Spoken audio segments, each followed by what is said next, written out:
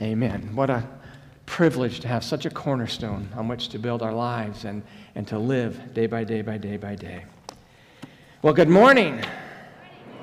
How's everybody today? This is when we need a retractable roof here. Enjoy the sunshine. Oh no. Next project, no, we're not putting a retractable roof in. You do know, I learned this, that little space there was supposed to be a skylight. Fortunately, they ran out of money. To me, that would have been a nightmare. Because you couldn't control, there's a lot of reasons. Anyway, we do have a budget meeting today, 4 o'clock, if you're so interested. Budgets are out on the welcome cart this morning. There was an electronic attachment in the update on Friday. So if you want to save paper, although it's already dead and printed, so you can take one. That's at 4 o'clock today. We have our annual meeting next Sunday at 6. So hopefully the Rams will crush Tampa Bay before 4 o'clock, and we can all be here. So go Rams, right?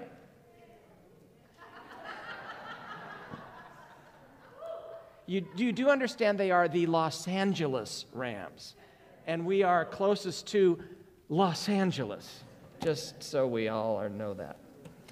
I grew up rooting for the Rams, disappointed year after year, Roman Gabriel, the whole 9 yards, so whatever. It's L.A. It's sunny. We don't really care. It's gorgeous out. All right, let's get to the text, shall we? When Jesus takes the scroll from his Father's hand, it is the beginning of the end.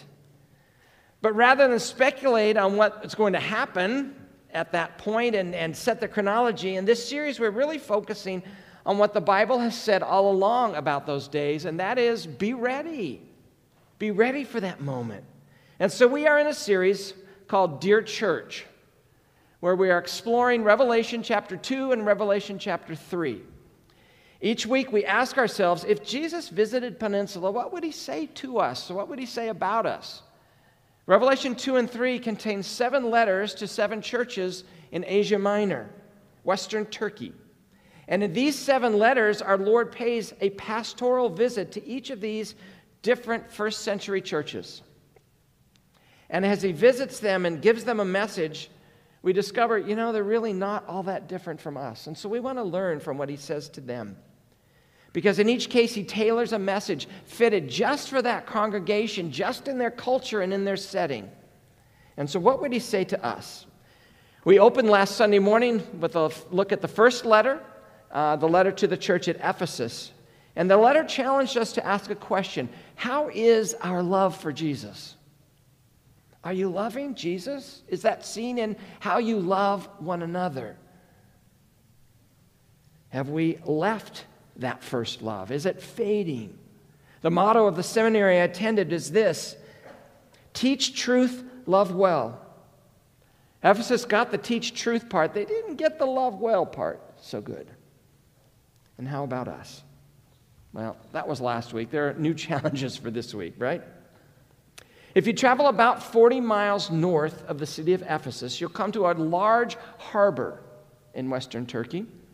And you'll come to the city, which is known as Smyrna. Today, Smyrna is the city of Izmir. It is the 3rd largest city in all of Turkey. So it's a big place. It's a big city. And because of its location and how beautiful that it was with this huge harbor, it became known as the ornament of Asia. It was just gorgeous. We should note as we begin our study, this is one of 2 churches of these 7 letters to churches, one of 2 that doesn't have anything, no rebuke said to them. Nothing bad is said about them. And I think that silence is striking, because Jesus can be rather harsh to some of these churches. But he has nothing bad to say about them at Smyrna, and the other one is Philadelphia. And that silence should be noteworthy to us. And I don't think it's that he felt sorry for them. However, I do think that there is a deeper reality at work here. Because here is a church in Smyrna that suffered persecution. They struggled and suffered as Christians, and that suffering they endured made them strong. It seems to have stripped them of everything except Jesus himself. And so here's a church that is obviously in trouble, and the enemies have an upper hand in Smyrna. And since the beleaguered believers in Smyrna, they're so troubled, Jesus doesn't say anything to discourage them, no negative. And this little letter tells us something about the church, but it really tells us something even more about the Savior. And so I'm going to tackle this letter a little differently than normal. We've only been in it 1 week, or, you've been through the churches before. But instead of walking through this letter phrase by phrase by phrase, I'm going to pull it all apart and rearrange the phrases so it's a little more topical and so we can learn some lessons, I think. Because I'm going to ask 4 questions, and the answers are there mostly in the text. But let's begin by just reading this short letter. 4 verses, that's all it is. Revelation chapter 2, verse 8. Got your Bibles, I hope, because it's not going on the screen.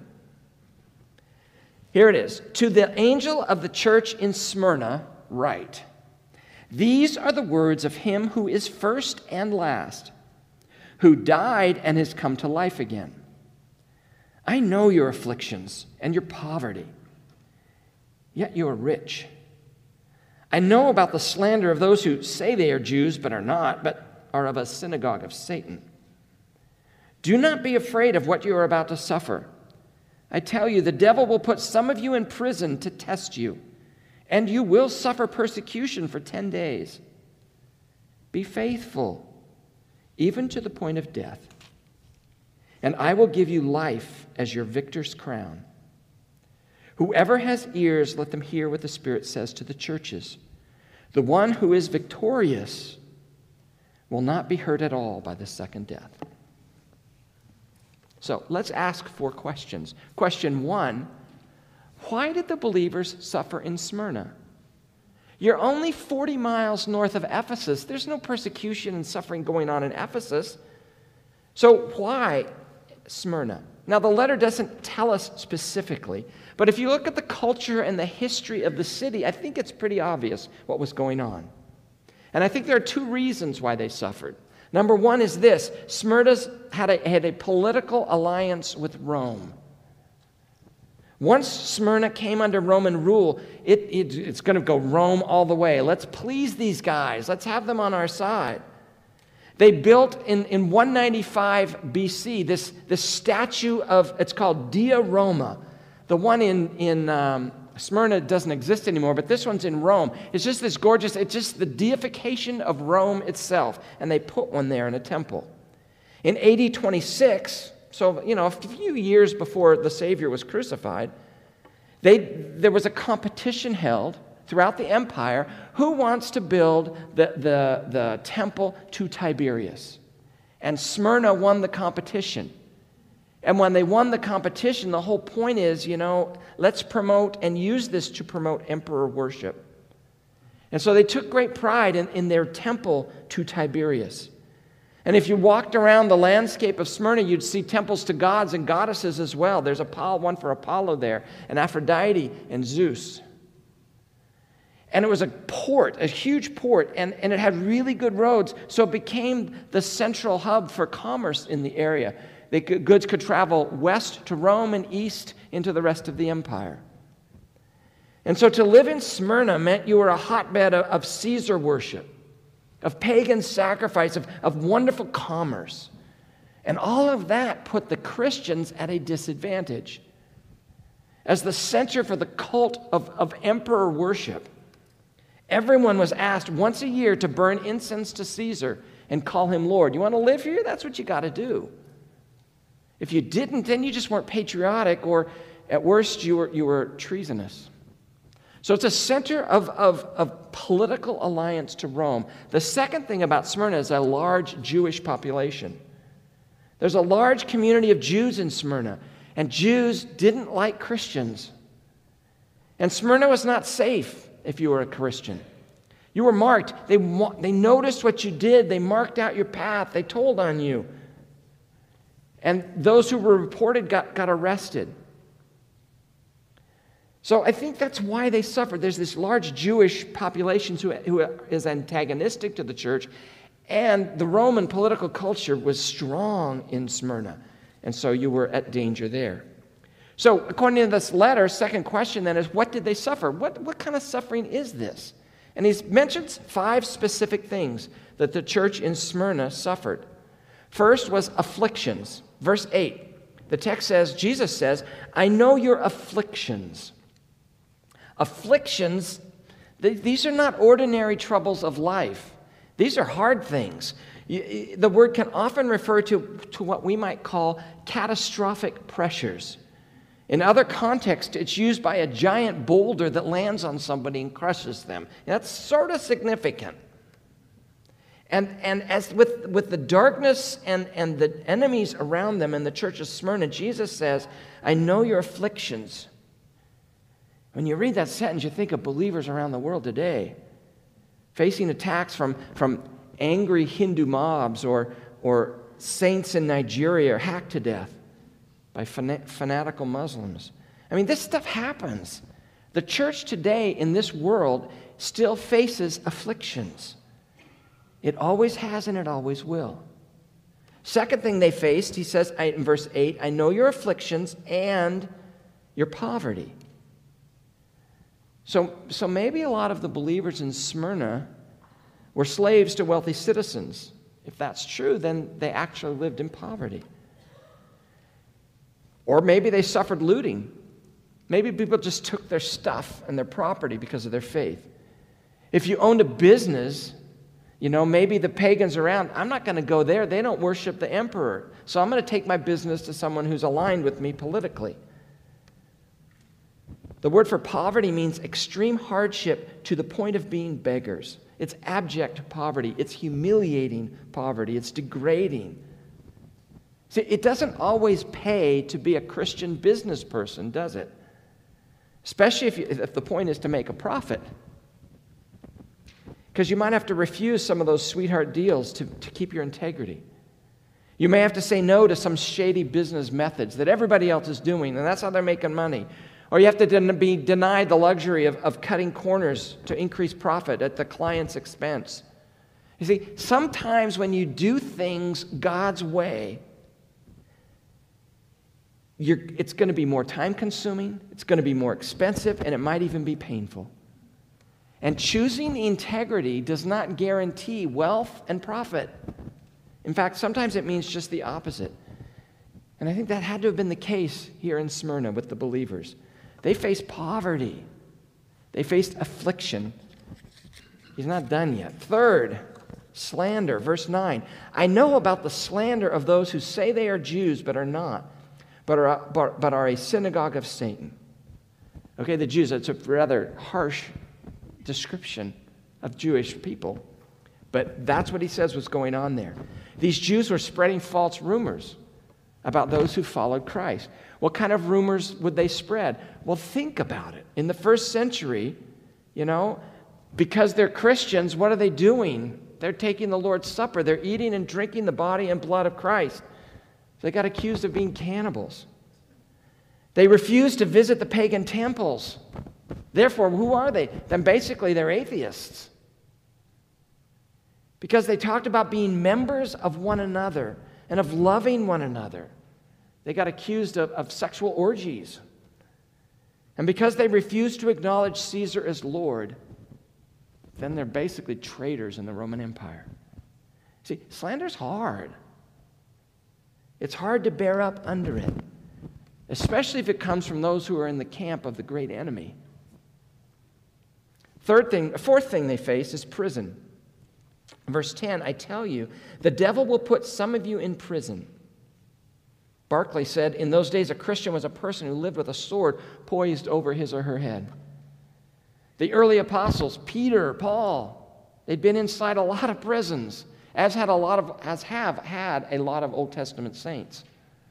Joseph, Daniel. But they were able to turn those places into sanctuaries of worship and praise. But these people faced prison. Fifth, they faced death. Verse 10, be faithful even to the point of death. The ultimate threat. The ultimate level of suffering for the church at Smyrna was some of them were facing death.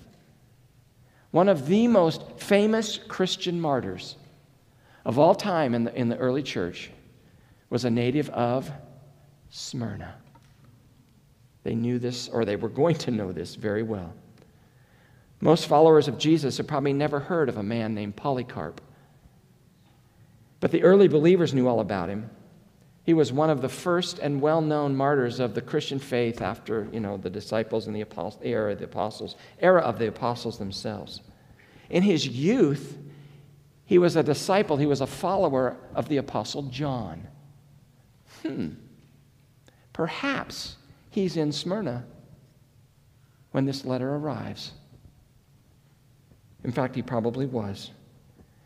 For years, he served as the bishop of the church in Smyrna during a wave of persecution that came about 155 AD, so maybe 55, 65 years from the day of this writing.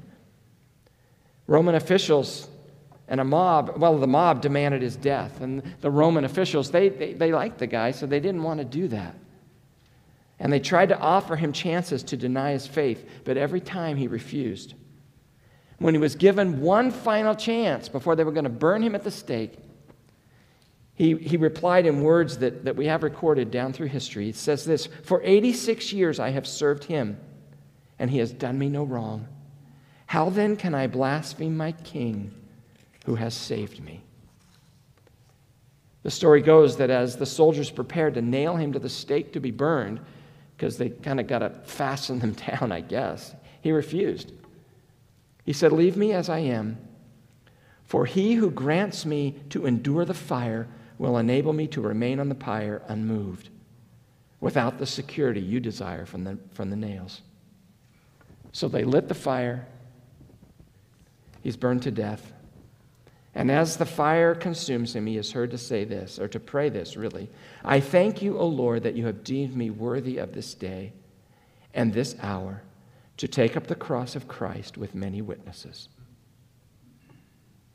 And you read that story and you say to yourself, where do you get believers like this?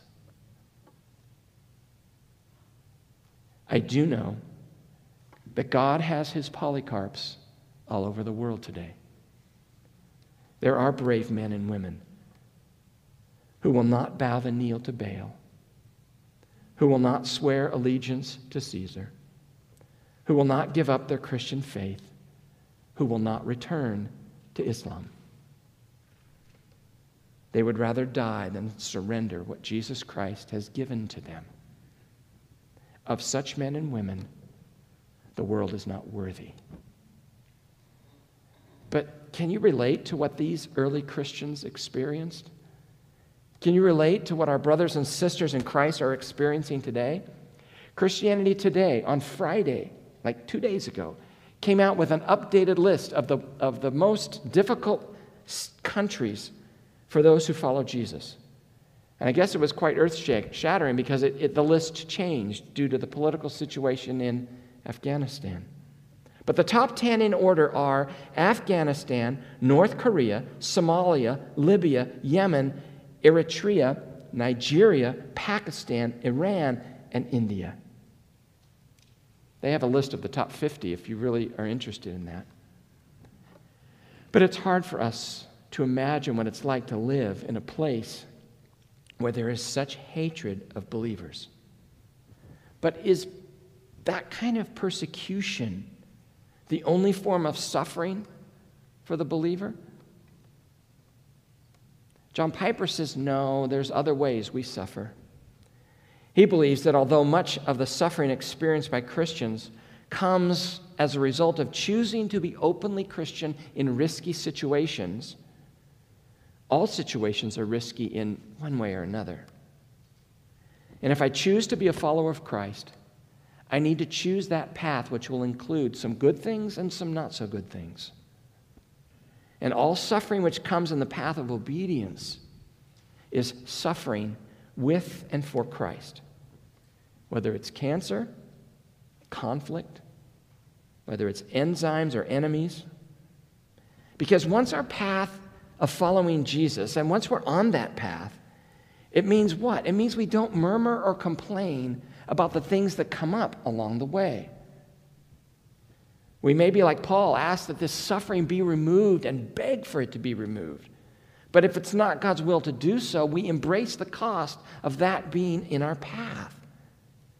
And every incident of suffering on this path of obedience, whether it's persecution or sickness or an accident, they all have one thing in common. They all make us afraid.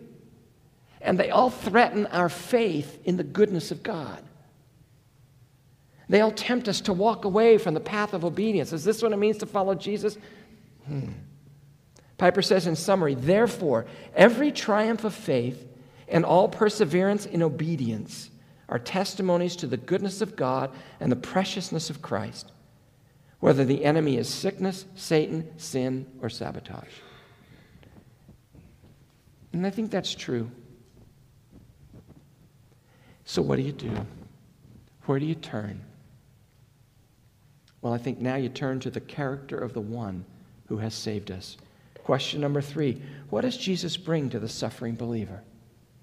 What does he bring? This letter brings some wonderful resources to the church which is suffering. Don't skip over the tools that are here. First tool is the sovereignty of God. Chapter 2, verse 8. These are the words of him who is the first and the last. Jesus brings to those who suffer what? He brings his eternal person. He's both in the beginning and the end. He is the one who is from everlasting and who is to everlasting. In the midst of the change that's going on in a life that's suffering, he becomes the one who does not change. He is the same yesterday, today, and forever. He is the place of our security. And all of our past, our present, and our future are under his sovereign control. Whatever comes into our lives is first sifted through his hands, which are loving. He is sovereign. He's in control. He's the first. He's the last. Second, we have the empathy of Jesus. Verse 8, these are the words of him who is first and last, who died and came to life again. These Christians, they were told that death was in the picture for some of them. It's going to happen.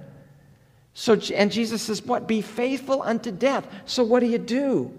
Who understands what is involved in death? The Savior.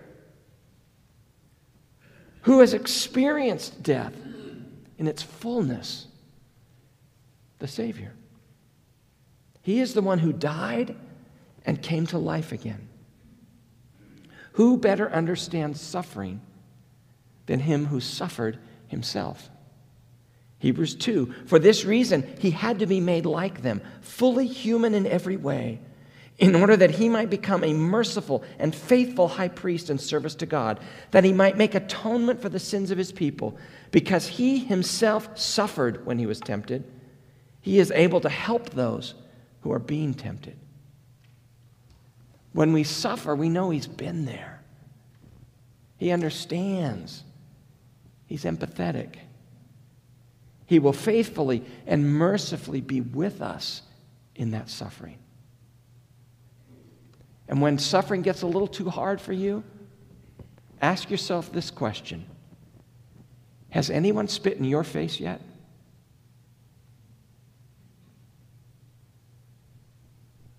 They did spit in the face of the Savior. They beat him. They plucked some hair from his beard. They beat him on the back with rods. They lied about him. So when you face any mistreatment or misjudgment, remember, Jesus knows what that is like. He's a fellow sufferer. And so he can bring empathy to us when we suffer. Third, we have the omniscience of Jesus, his knowledge. He says what? Verse 9, I know your afflictions. The word know there means to know by experience, not by observation. Hebrews 4:15, for we do not have a high priest who is unable to empathize with our weaknesses, but we have one who has been tempted in every way, just as we are, yet he did not sin. He can help us. He knows us. He knows what's going on in our lives. The fact that Jesus knows what his children are experiencing should bring great comfort to our lives. His knowledge isn't some distant acquaintance. He knows how we feel. He knows what we're afraid of. He knows what we tell nobody else. He knows what we probably don't even know about ourselves, and we're afraid to admit to ourselves. There is no trial or affliction or persecution that Jesus doesn't know through experience. He's faced it all. We have his omniscience. I know your afflictions. Fourth, we have the perspective of Jesus. Verse 9, I know your afflictions and your poverty. What? Yet you are rich. You see, Jesus doesn't have the same set of values and standards as the world. In the world's eyes, these impoverished believers in Smyrna, they're total losers. They're fools. They're idiots. Jesus looks not on the material possessions that you have, but Jesus is looking at the spiritual condition of your heart. He reminds us that those who are poor in this world are rich toward God. They can be rich in faith. They can be rich in good deeds. They can have treasures stored up in heaven. You're not really poor. 1 Peter 1, praise be to the God and Father of our Lord Jesus Christ. In his great mercy, he has given us new birth into a living hope through the resurrection of Jesus Christ from the dead, into an inheritance which can never fade, never perish, spoil, or fade. This inheritance is kept in heaven for you, who through faith are shielded by God's power until the coming of the salvation that is ready to be revealed in the last time. Get that perspective. It's the same perspective Paul shared. 2 Corinthians 6, he said to his co-workers, he said, we've been sorrowful, yet always rejoicing, poor, yet making many rich, having nothing and yet possessing everything. Jesus encouraged these believers in Smyrna to see their eternal riches. See what you truly possess in Christ. See that you're heirs of God, joint heirs with Christ. Get that perspective. Fifth, he provides the mercy of Jesus. Verse 10, I tell you, the devil will put some of you in prison to test you, and you will suffer persecution for 10 days. 10 days. See, even when life gets really hard, we can see the mercy of God, and that the suffering we experience, it does have an end point. He says for 10 days. We're not really sure if this is a literal 10 days or it's figurative, but it seems to be rather literal. That no matter what, though, Satan's attack on his church, it might be very intense, but it's brief. And he says only some of you will be in prison, not all of you. Well, that's a comfort. He's going to limit the number of believers, and he's going to limit how long. Do you see the mercy of Jesus? No suffering can surround any of us that's beyond what we can endure. 1 Corinthians 10, no test, no temptation comes your way, is beyond the course of what others have had to face. All you need to remember is that God will never let you down.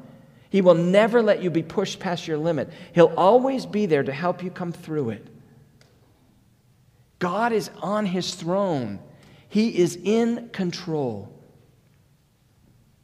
That's the only way we can remain calm in the middle of a storm, in the middle of the evils and the sorrows of life.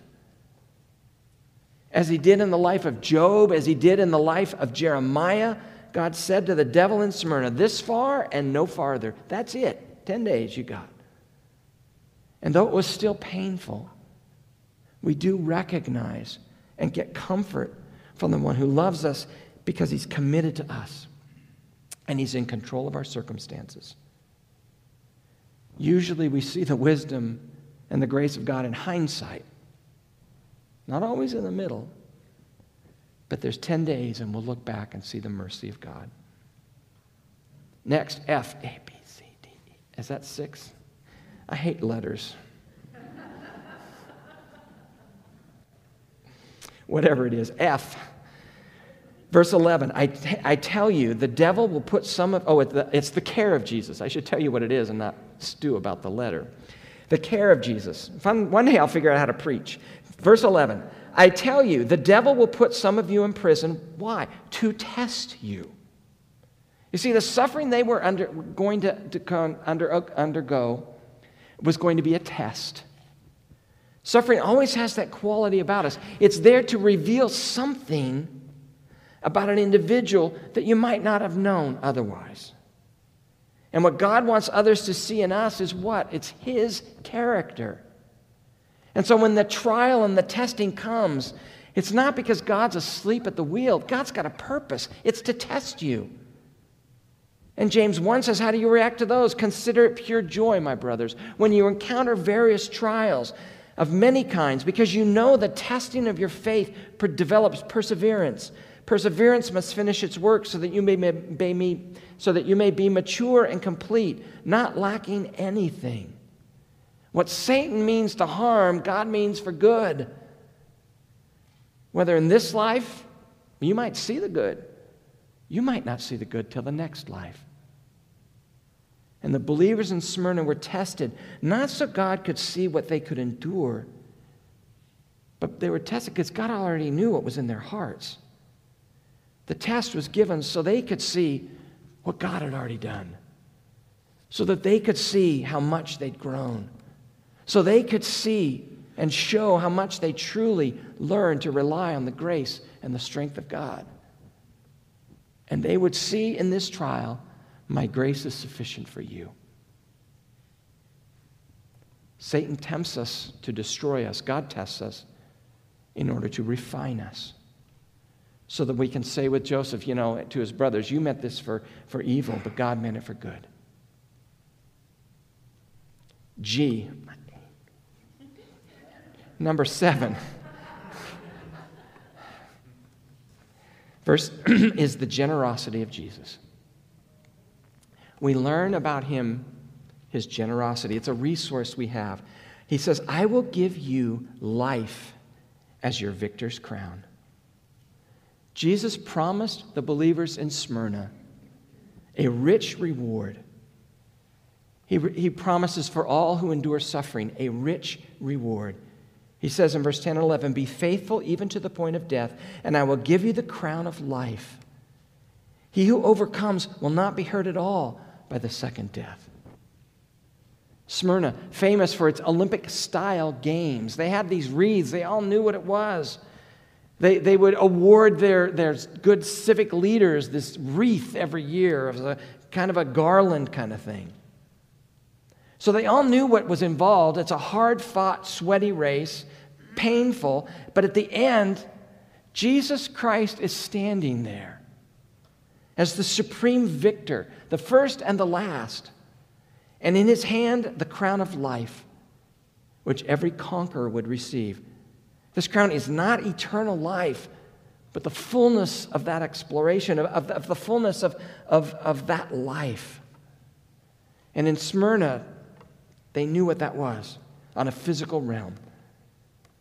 In the words of Paul, they do it to get a crown, the world does, that will not last.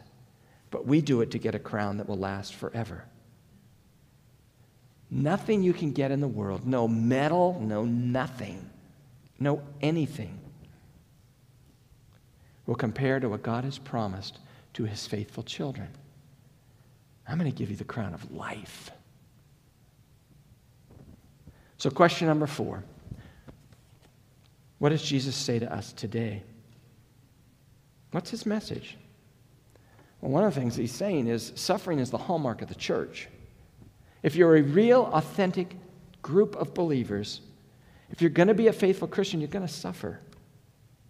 Dietrich Bonhoeffer, the Lutheran pastor, he was hanged by a direct order of Himmler in the Flossenburg concentration camp in Germany on April 9th, 1945, just days before the camp was liberated. He wrote this, suffering then is the badge of the true Christian. The disciple is not above his master. Luther reckoned suffering among the marks of the true church. Discipleship means allegiance to the suffering Christ, and it is, therefore, not at all surprising that Christians should be called upon to suffer. And they have been throughout history. And what does Christ say to them? What does he say to us? Because his message hasn't changed.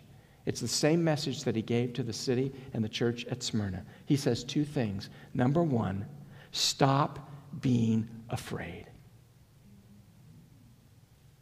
Verse 10, do not be afraid of what you're about to suffer. It literally says, stop being afraid. Jesus, who knew they were afraid when they received this letter, he spoke to their fear with some peace and assurance. Of all the commands in Scripture, which is the one that keeps coming up the most? It's always fear not. But the same Christ who spoke 2,000 years ago to Smyrna speaks it today. Stop being afraid.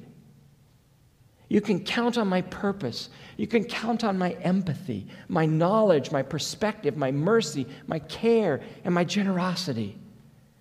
As I was with your brothers and sisters in Smyrna, I'm going to be with you too. You can stop being afraid about when that next layoff at work is coming. Or you can stop being afraid of what the doctor's going to say when he gets the test results. Or you can stop being afraid of the mounting bills and the diminishing income. You can stop being afraid and take the courage to take a risky stand when you walk in the path of obedience.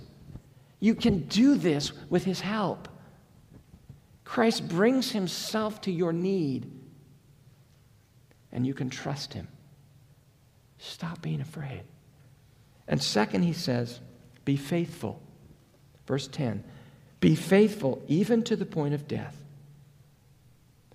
Did you know that fear can actually lead you to faith? David said in Psalm 56, when I'm afraid, I will trust, or I'll put my faith in you. In God I will trust, I will not be afraid. What can mortal man do to me? To the synagogue official who'd heard his daughter had died before Jesus would come, Jesus said, don't be afraid any longer. Only believe. See, it is from faith that faithfulness springs. If we have faith in Christ, we're going to remain faithful to the end. But we ask ourselves, is Jesus worthy of our trust when we suffer? When life gets hard, is he worthy of that trust? The answer has to be a resounding yes. He's worthy of our implicit trust and faith because of who he is and what he's done. His purpose, his empathy, his knowledge, his perspective, his mercy, his care, his generosity, they all prove he is worthy of our faith and of our trust. And even death itself has no power over the believer who remains faithful. We may die. Well, the reality is we probably all will die unless Jesus returns. But that's not the question. The question is this: will you be faithful to him no matter what? Few of us will be called to do what Polycarp had to do. For most of us, the suffering we face will be far less dramatic. The pressures will be more subtle. The temptations will be harder to spot. But the call from Jesus to us is still the same. Stop being afraid. Be faithful. Heaven's waiting. Death may come, but it cannot take away what God has given us. This world gives fame and it takes it away. In this world, you can be rich today and poor tomorrow. You can be healthy today and full of cancer tomorrow. We can have a happy family and then all of a sudden everything falls apart. But the second death, hell, cannot touch us. Not at all. So be encouraged. Stand strong in the midst of the trials because the best is yet to come. We will receive the victor's crown of life. So don't run from your troubles, because you're richer than you think. And heaven's just around the corner. The suffering that Paul chose, the suffering that the prophets chose, the suffering that Jesus chose, the suffering that the believers in Smyrna chose, all of that suffering would have been utterly foolish if there were no resurrection into the joyful and amazing presence of Jesus. I think this letter challenges us with one question: is Jesus enough? When life gets tough and difficult, and when suffering comes, is Jesus enough? On the night of his arrest, Philip made one request of Jesus in the upper room. He said in John 14, "Lord, show us the Father, and that will be enough for us." Just show us the Father. It'll be enough. Jesus' answer was this: "Don't you know me, Philip? Even after I have been among you for such a long time, anyone who has seen me has seen the Father." Jesus says, "I am enough."